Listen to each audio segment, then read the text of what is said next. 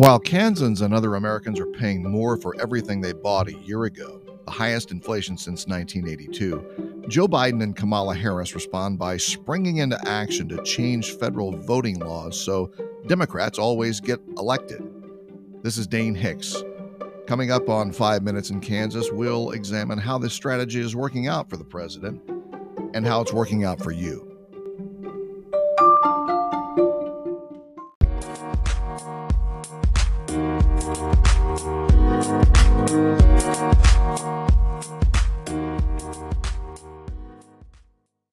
While polls show Americans are far more concerned about inflation and the economy than they are about anything else, even COVID, President Biden and Democrats are responding by ignoring the economy they scuttled and are working overtime instead to change federal law so that they can always stay in office. An Associated Press NORC Center for Public Affairs research poll released last week showed only 37% of Americans say COVID is one of their top 5 concerns, which the government should be working on, while 68% list economic concerns among that top 5. Yet the Biden administration spent last week stumping for congressional support to rewrite the nation's voting laws to make it easier to cheat in urban, traditionally Democrat controlled areas. A telling trend, really. It follows the release of Kansas results earlier this month from the Kansas Chamber of Commerce, who every year poll 300 Kansas business leaders about their concerns. Last year, it was COVID. This year, workforce development and finding employees. COVID barely got a mention in voting law reform. Not at all. What was Biden's campaign slogan again? Build back better? Not since the oblivious musicianship of Roman Emperor Nero has there been greater disconnect between a leader and the led. Biden and his gaggle of hapless leftists are utterly unaware of the pulse of the American public. After nothing but a string of defeats over the past year, Biden's troops know time is running out to eke out a little of the domestic socialism they so desire before the 2022 elections turn their efforts and maybe even their party into an anachronism.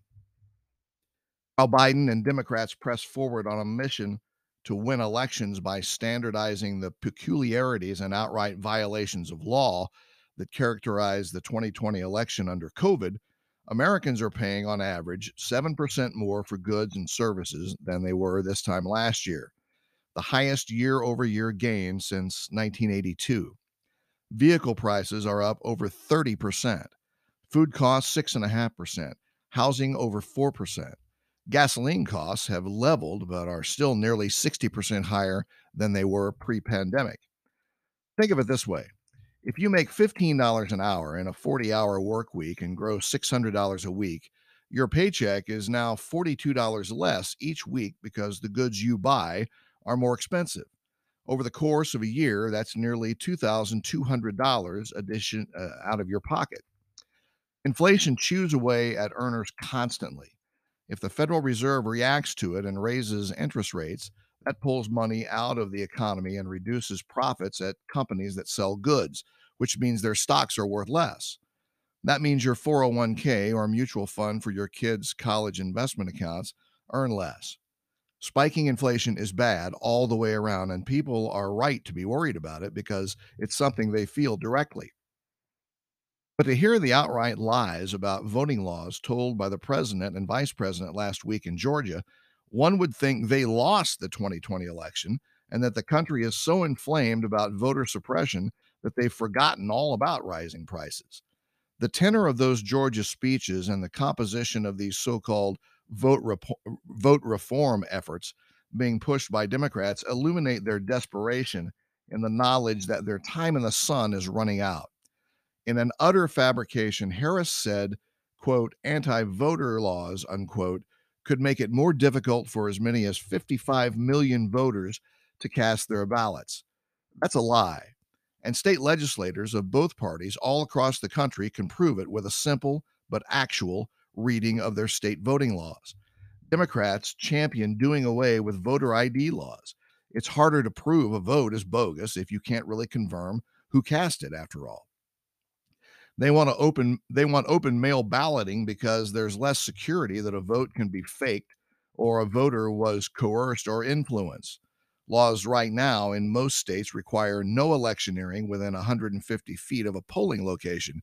But with mail balloting, it's open season. But with their approval poll numbers crashing, it's clear that fewer and fewer Americans are buying what Biden and Harris are selling. The 2020 election had the highest overall turnout since 1992. If there was widespread concern among voters about the suppression of their voting rights in a time other than COVID, a groundswell of average American voters would be screaming for reform, not a handful of politicians who want to tweak the game to their advantage. But after a year of policy disasters, unconstitutional government overreach, and abject political failure on almost every front, Biden's former privilege of saying anything he wants with no public accountability is no more. It's sad that it took awful political leadership draining their wallets for most Americans to begin to see it. I'm Dane Hicks. This has been 5 Minutes in Kansas.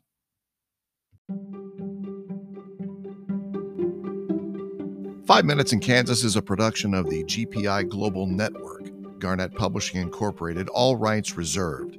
Comments, criticisms, and $100 bills can be sent to us via email at gpiglobalnetwork@gmail.com or mailed to GPI Global, P.O. Box 409, Garnett, Kansas 66032.